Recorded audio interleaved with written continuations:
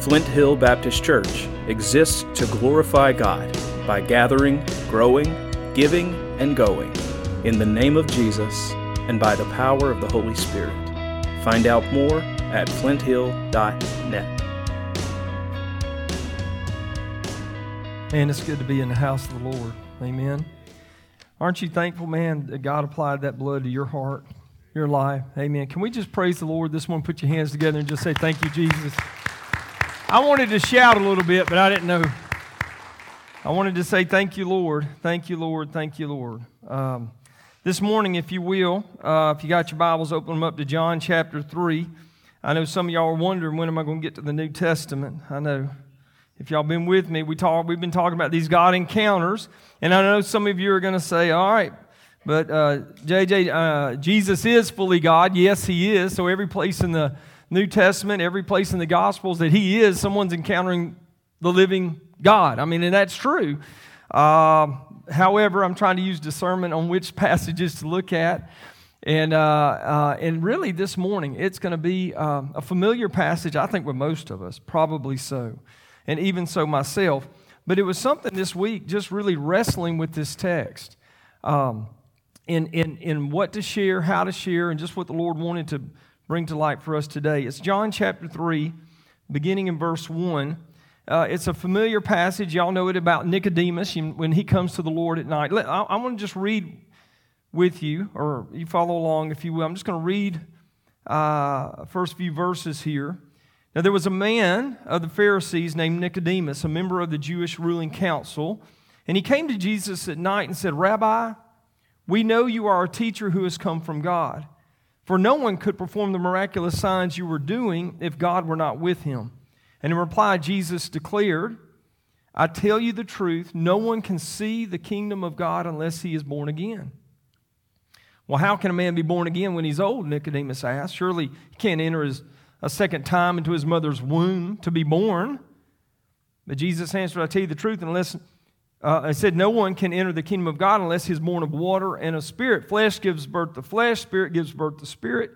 You shouldn't be surprised at me saying this. You must be born again. The wind blows wherever it pleases. You hear the sound, but you can't tell where it comes from, where it's going. So it is with everyone born of the Spirit. How can this be? Nicodemus asked. You're Israel's teacher, and you don't understand these things? I tell you the truth. We speak of what we know, and we testify to what we have seen, but still you people don't accept our testimony. I've spoken to you of earthly things, and you don't believe. Then how will you believe if I speak of heavenly things? No one has ever gone into heaven except the one who came from heaven, the Son of Man. And just as Moses lifted up the snake in the desert, so the Son of Man must be lifted up, that everyone who believes in him may have eternal life. Father, we come before you right now in the precious name of Jesus, and I pray, Father, let your word come alive and speak to our hearts. We ask it in Christ's name. Amen. So when I read this passage of Scripture, I'm going to assume that most of us in here have read John chapter 3 before and heard about Nicodemus, Nick at night, who came to the Lord under the cloak of darkness. And so when I kind of break this down, first thing is we want to talk about Nicodemus. A couple things here we see in verse 1. He is a Pharisee. Now, whatever you think about Pharisees, connotations or whatever it may be, yes, Jesus had many encounters with Pharisees in the first century in his public ministry. The Pharisees were an elite religious party. The name itself derives from the Greek word to separate. In other words, they were the separate ones. They were the ones that were kind of called out in their day to live their lives differently than everybody else. I mean, they were zealous for the law and for obeying the law. If you really dig down deep, they created laws around the laws. They became very meticulous about not breaking the law. And as a result, they became this kind of separate group of people. Now, let me just say to you, they were extremely popular in the first century. Many folks think they kind of came out of this common, popular middle class. I don't even know if there was a middle class back in the day, but they had a great amount of influence on what we'd call the common folks. And rightly so. Now, I say that because not everybody looked at the Pharisees in a negative light, and I'm not sure that, we kind of paint a negative picture about them. They were well respected among the people. Well respected. These were the people that would give insight and understanding in all kinds of religious affairs, activities, the Word of God. In fact, most of the Pharisees had what we would consider most of what we call the Old Testament committed to memory.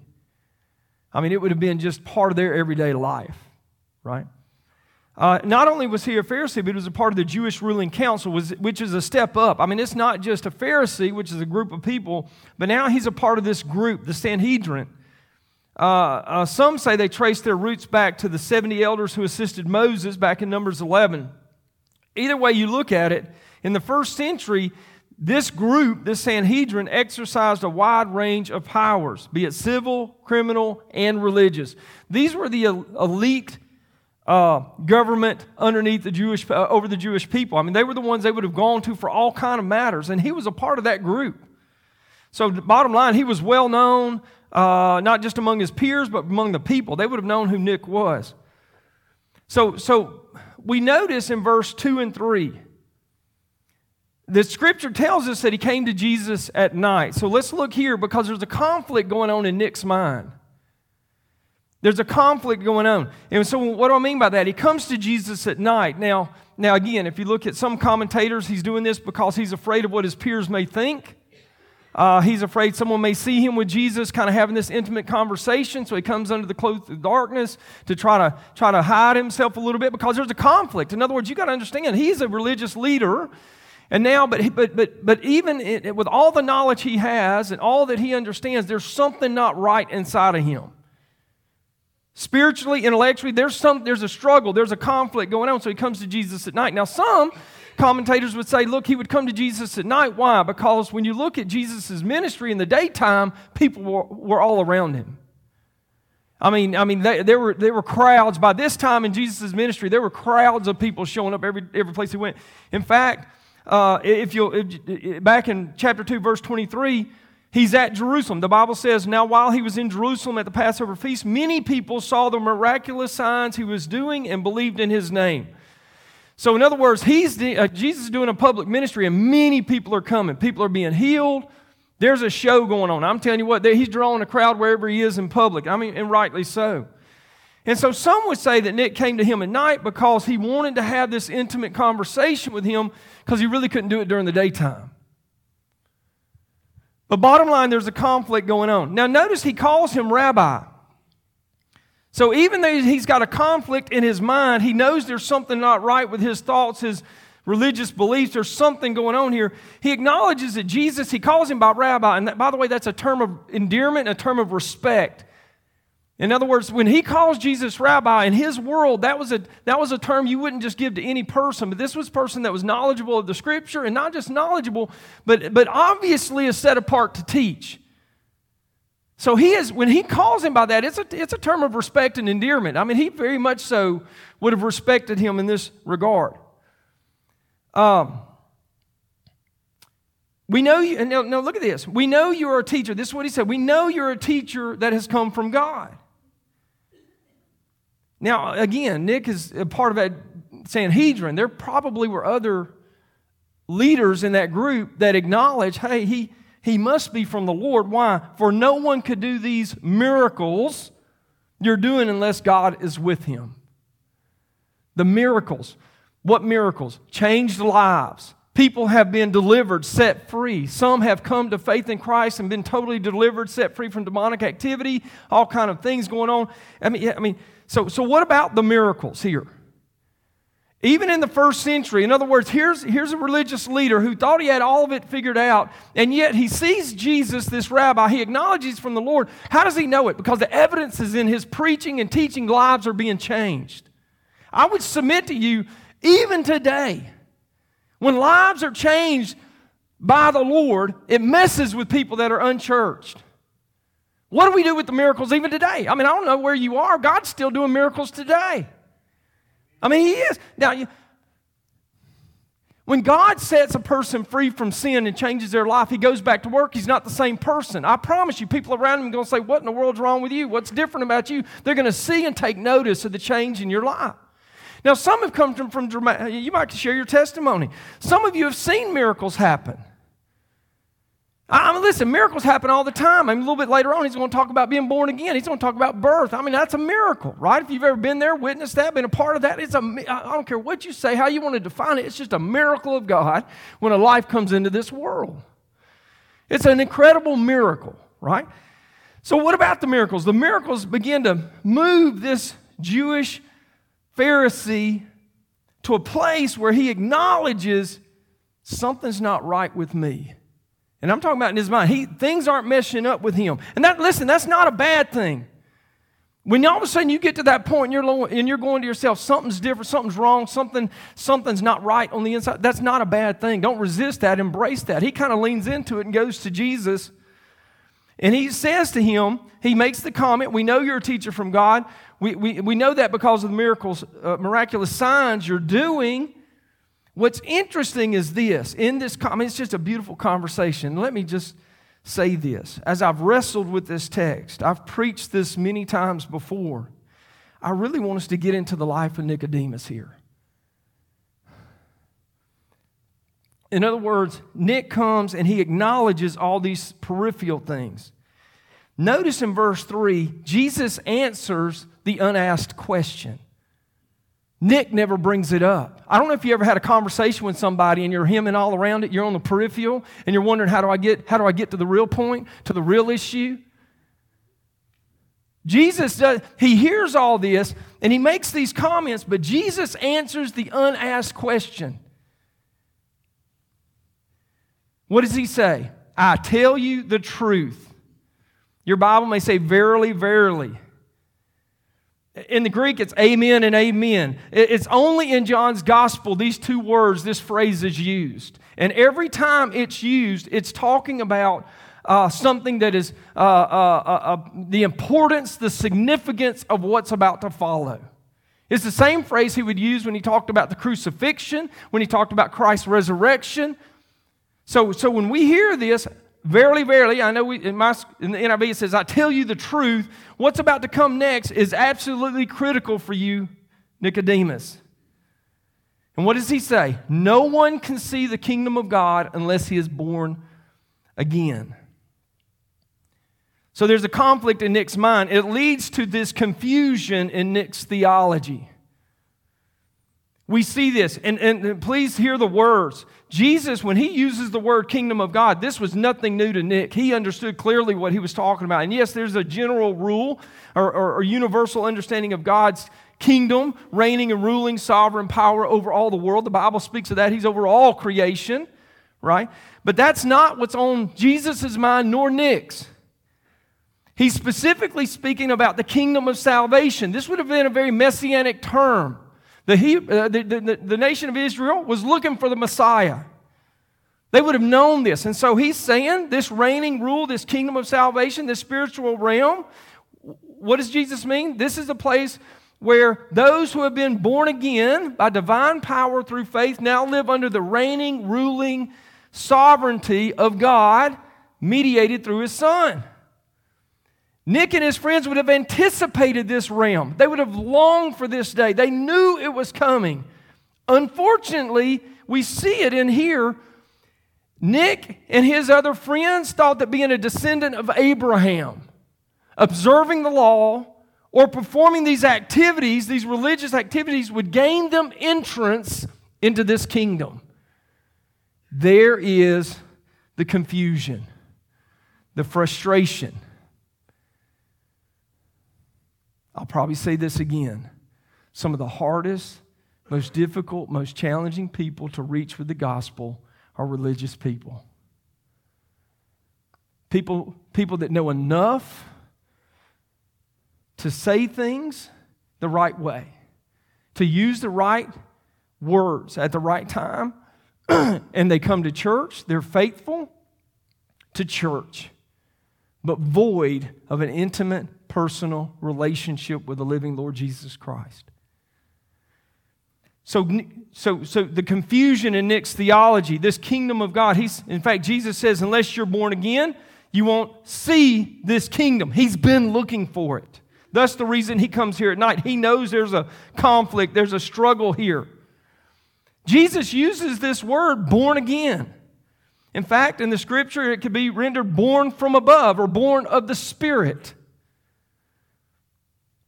In fact, Wiersbe would say, just as there are two parents in a physical birth, so there are two parents in a spiritual birth. What do we mean? The Spirit of God and the Word of God. We know this, right? I'm going to hang on here just for a minute. 1 Peter, y'all know this, just reminding you. Chapter 1, verse 23. For you have been born again. There's that word. Not of perishable seed, but of imperishable what? Through the living and enduring Word of God.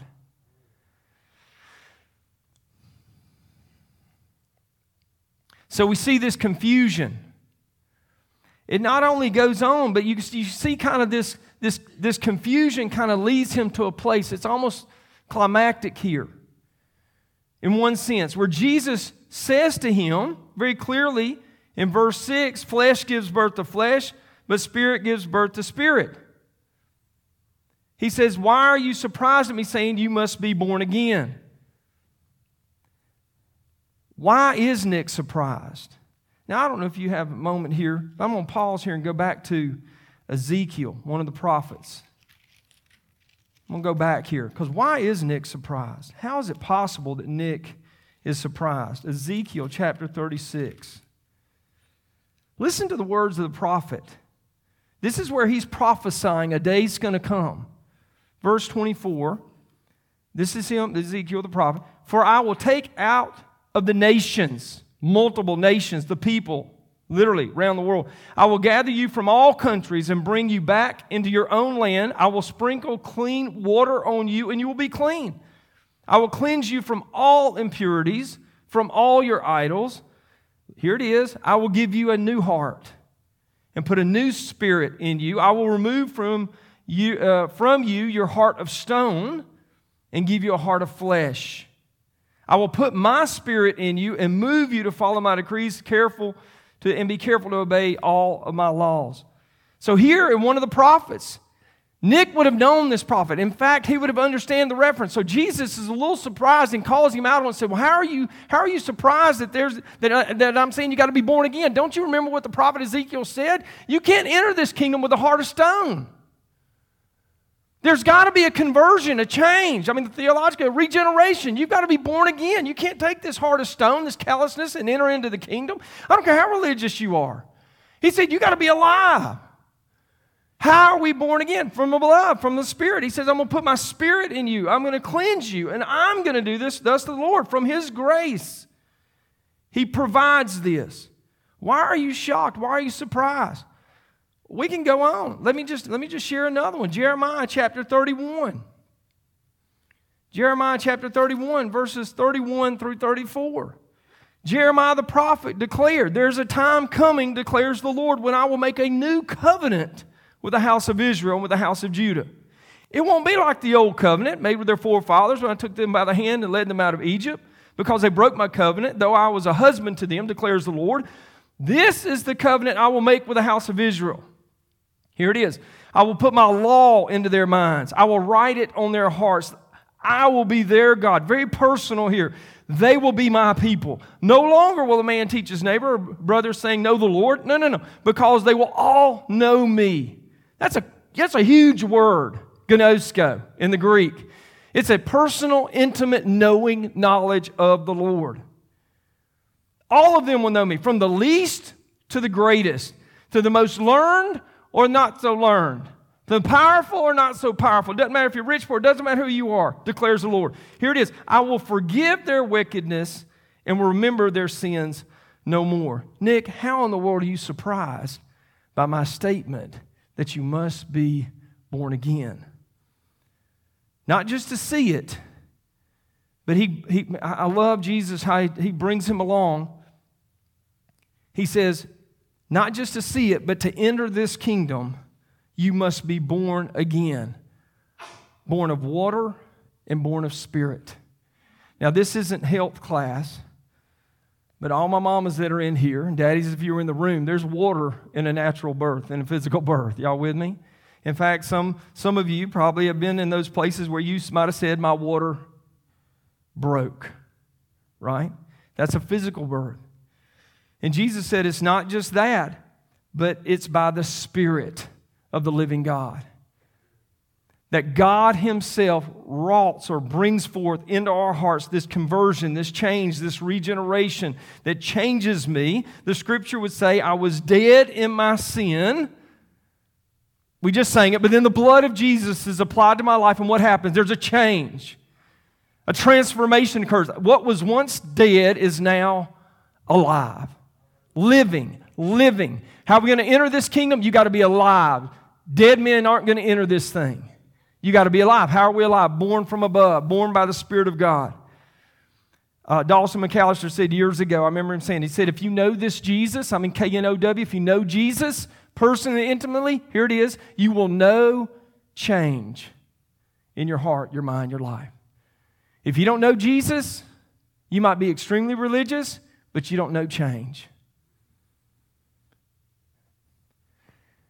Nick is struggling here. He's confused. His theology has brought him to this place of where he sees the Lord at work. He sees what He's doing, but it's created this confusion in his own mind.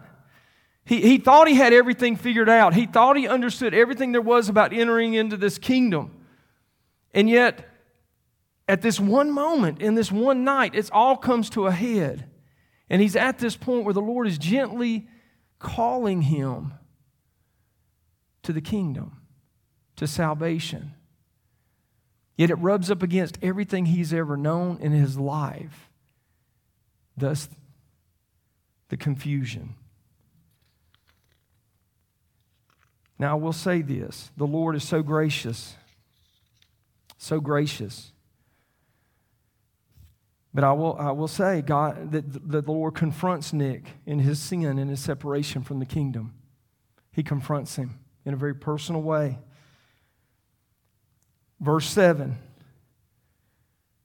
Now it gets real personal here. After he says, you should not be surprised, he says emphatically, you must. So he's gone from this comment that, hey, no one's going to see it, no one's going to enter it unless they're born again. Well, now he comes down. And I will say to you, and you understand this, if you're born again today, if you've been born from above, if the Spirit of God has wrought change in your life, it gets real personal real quick. There's no general salvation for people. You don't come to Jesus on the coattails of mom and daddy. It just doesn't happen. You can sit in church all you want, doesn't make you a Christian. Just like me sitting in your garage don't make me a car. You know what I'm saying? There's got to be a change wrought from heaven above. So Jesus, in His kindness, zeroes in on Nick. I mean, I can just sense this moment, right? It's gone from the miracles to what all this is happening, and then it just gets down real personal, and he's using that personal pronoun. You must be born again. R.H. Linsky writes concerning this, what was going through Nick in this moment? When at this moment he confronts him. He makes this comment, Jesus' word regarding the new birth shatters once for all the supposed excellence of man's attainment. What do we mean? All of his merit, all of our merit, all of Nick's merit, all of his human deeds, all of his natural birth as a Jew, or his station in life as a Pharisee or the Sanhedrin, means nothing. Spiritual birth, right? Born from above, born of the Spirit, is something one undergoes. It's not something we produce. I can't make any of you come to Christ today. I cannot. I can share the Word of God. I can share what God has said in His Word. But listen, God's knocking on doors of hearts. If He's knocking on your door this morning, I can't make you come to Christ. But listen, if you hear that, sense that, listen, it's by faith you open the door and say, God, I believe in you. I trust in you. I call upon your name, right? You can resist it. You can act like He's not knocking. You can come every Sunday and hear it over and over and over again. And the people around you saying, man, she or he's a wonderful Christian. They've been here a long time. They serve in leadership. And you hear but you know in the heart of hearts, you've never been born again. You know that. It's not me knowing it. Listen, the Spirit of God is confirming it is real or not real in your heart, even so right now. And Nick knew something was missing. This was what's missing in his heart. And Jesus said, you must be born again. What a blow. What a blow for Nicodemus. Everything that he had built, everything that he thought was going to get him entered into this kingdom of salvation has now, at one moment, at one situation, is just blown away.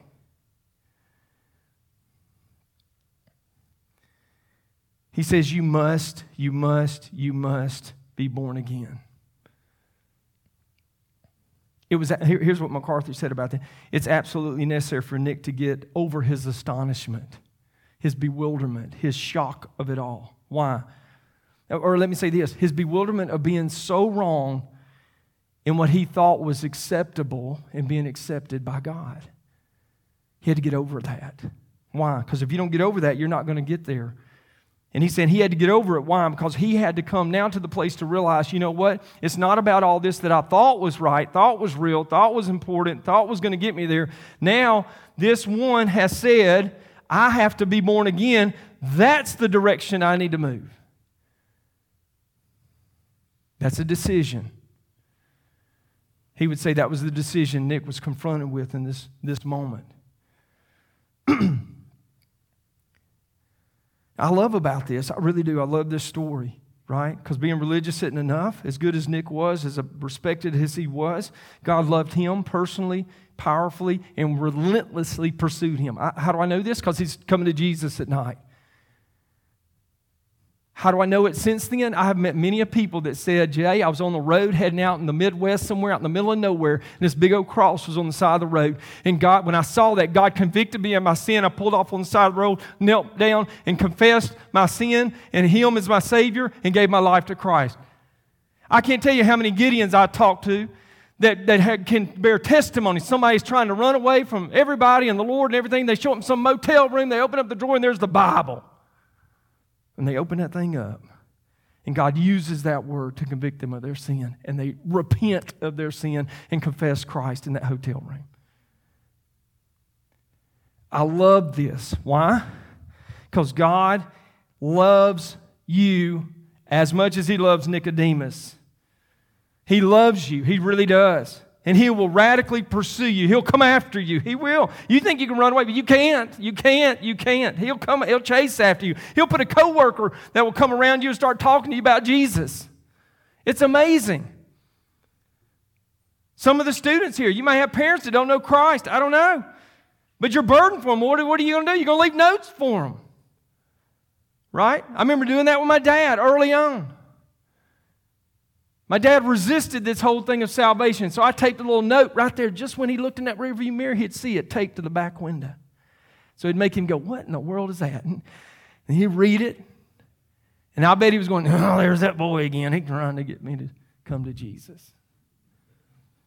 You do that, don't you? I mean, don't we do that? We do that, right? Why? Because we love them. God loves you. Well, you need to hear that. He's passionately going after Nick. Nick comes at night, man. Why? Because God's already at work in his heart, leading him to this place.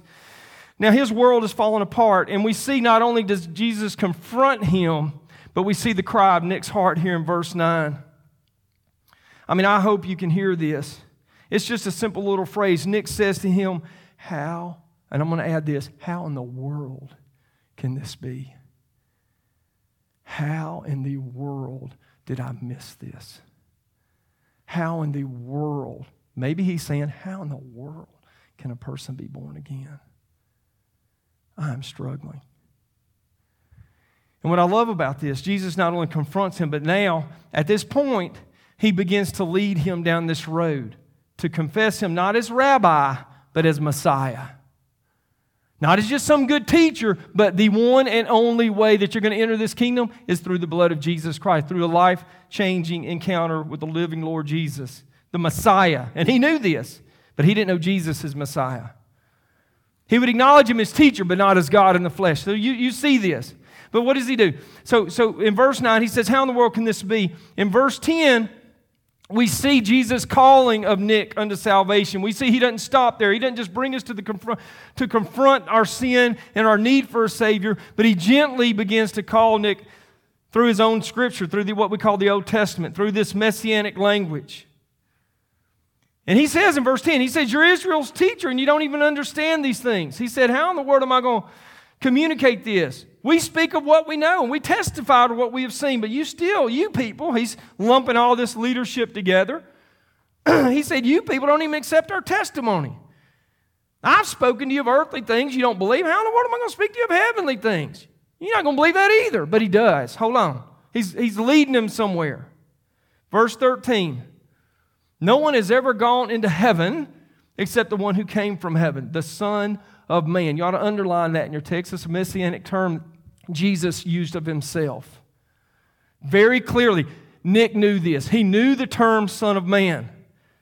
He knew it clearly. I know one of the Sunday school classes is in Daniel. Go back to the book of Daniel, chapter 7, verse 13. Daniel has a vision. Listen to this. In my vision, Daniel says, at night I looked, and there before me was one like a son of man, coming with the clouds of heaven. He approached the Ancient of Days, was led into his presence. He was given authority, glory, sovereign power. All peoples, all nations, all men of every language worshiped him. His dominion is an everlasting dominion that will not pass away. His kingdom is one that will never be destroyed.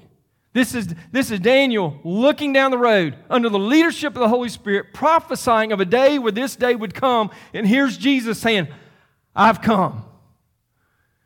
To one who understood the language, he knew this better than anybody. He knew clearly what Jesus was saying. I'm not just a good rabbi.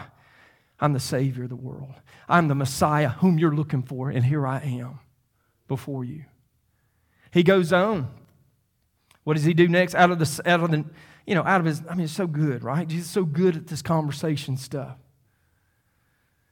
Verse 14, just as Moses lifted up the snake in the desert, so the Son of Man must be lifted up. Why? So that everyone who believes in him may have everlasting life. I'm just going to go back and just share with you just real quick. You're talking about lift up the snake. What in the world does that mean? Go back to Numbers. Go back to Numbers, right? Where is it? Somebody help me. Genesis, Leviticus. There it is, Numbers. There we go. Y'all know this song, don't you? Y'all know this song. I'm not going to ask you to quote Numbers. I know y'all quoted Ephesians the other day. But anyway, I don't think I could do this at all. All right. But I want to remind you, because he references this. Now look, to me and you, it may not make a whole lot of sense, but to Nick, it was clear what he was saying. Go back to Numbers chapter 21. This is where God was delivering the people. They traveled from Mount Hor, verse 4, along the route of the Red Sea. But look at this. But the people grew impatient on the way. They spoke against God and Moses. Why have you brought us out here to die? There's no bread, there's no water. We detest this miserable food you keep giving us. They're just whining and complaining. Then the Lord sent venomous snakes among them. They bit the people, and some of the Israelites died. And the people came to Moses and said, oh my goodness, we've sinned. When we spoke against the Lord and against you, pray to the Lord, take away the snake. So Moses prayed, and the Lord said to Moses, make a snake out of bronze. Put it on the end of a pole. Anyone who's bitten can look to it and live. In the same vein, hear me, church, we've all been bitten by sin. There's not one of us in here today that has not sinned and fallen short of the glory of God. We have missed the mark. That is not to put anybody down. That's a fact of reality. And so what is he saying to Nick in this moment? Nick, you've sinned. You've done wrong. You've missed the mark. All of your activity is not going to get you there. You're not going to measure up. You're not going to hit the bullseye. Please hear this. It's by God's grace alone that we're saved. Please hear, Nick, hear this. It's not by your activity. It's by what God did on the cross in Jesus and His resurrection that now, forevermore, we have the opportunity, the privilege to enter into the kingdom of God. There's no other way, Nick, that you're going to get there. As that snake was lifted up, He even said, Jesus, I'm going to be lifted up. Why? So that everyone who believes in Me shall have eternal life. Nick, isn't that what you want, Nick? Well, you got to believe. You've got to trust in and rely upon me alone, if you want to enter into this kingdom.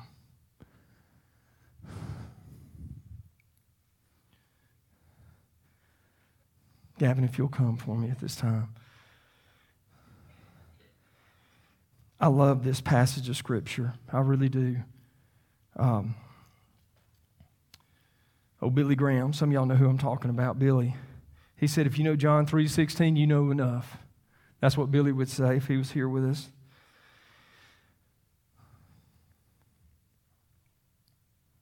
It's interesting, on the heels of that statement in verse 15, Jesus proclaims to him that God so loved the world.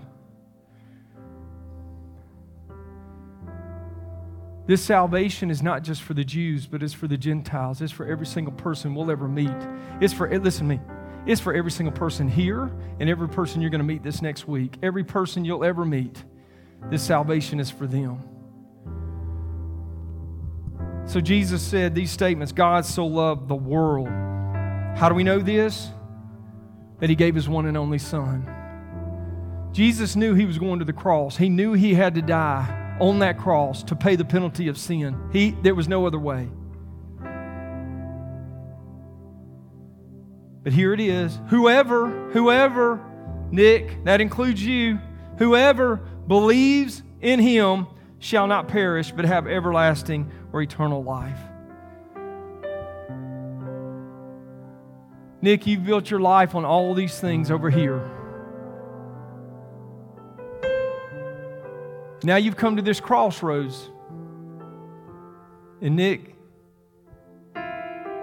some people will look at you and say that you're a great man, a good man, a spiritual man, and that you got it all together. But if we're really honest, it's void and empty and hollow. And Nick was confronted with that in that moment. But Jesus so graciously, compassionately calls Nick.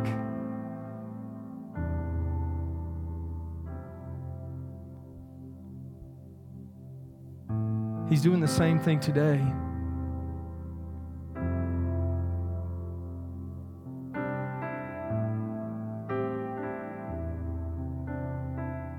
We don't know what happened to Nick. I mean, some people probably speculate. There's history that might tell you one thing or another, but in this text, we don't see him falling on his face before the Lord, confessing belief and trust in Him. Personally, I believe he did, but I mean, I don't see it there. Probably didn't happen in this moment.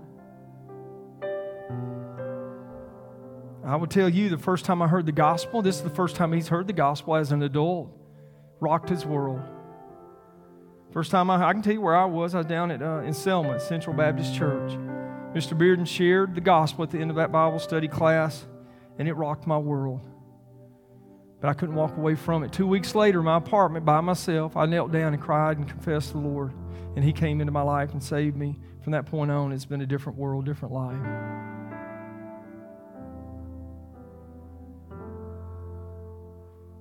Friend, if you're here today, please hear the words of the Lord.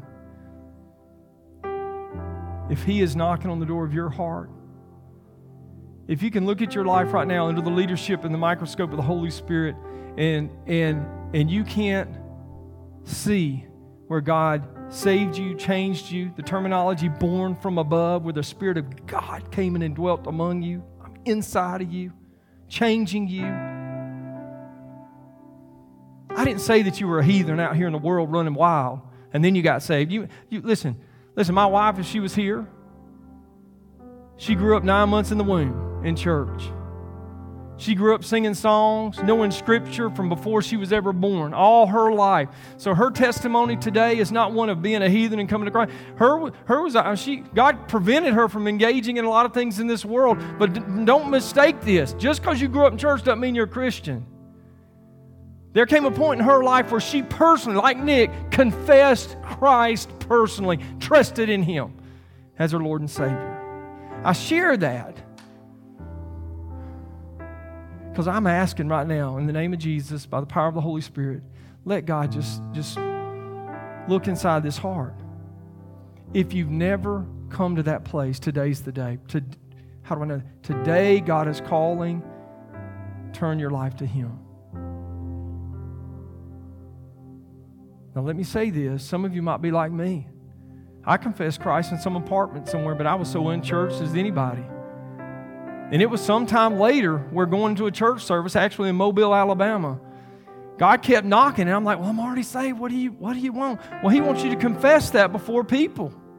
He wants you to follow through in the thing called baptism. He wants you to acknowledge Him before others. And I didn't realize that at the time. It took some time. And you may be here and you say, Jay, I gave my life to Jesus over here. Man, I'm changed. I know that. But you've never made it public.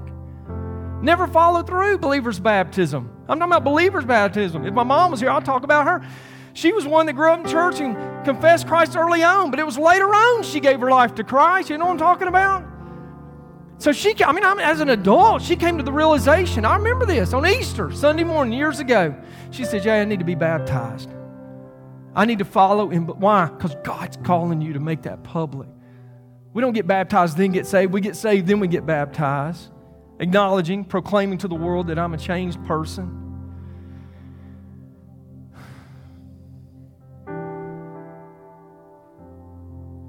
Friend, in just a moment, we're going to sing a song, and I hope, friend, if you're here and you need to come forward, you need to give your life to Christ, you need to follow in obedience to believer's baptism, you need to, whatever God's calling you to, listen, this altar's open, you come. Let's pray. Father, thank you for this day. Thank you for your word. Thank you for Nicodemus and the testimony here in the Word of God, and I am thanking you right now, God, you're alive and well and knocking on the doors of hearts, even so right here, right now. God, I pray that you just have your way. Holy Spirit of God, in this time as we respond, in Jesus' name, amen. If you will stand with me, church. Friend, whatever it is, as we sing, you come, whatever it is, altar's open for you.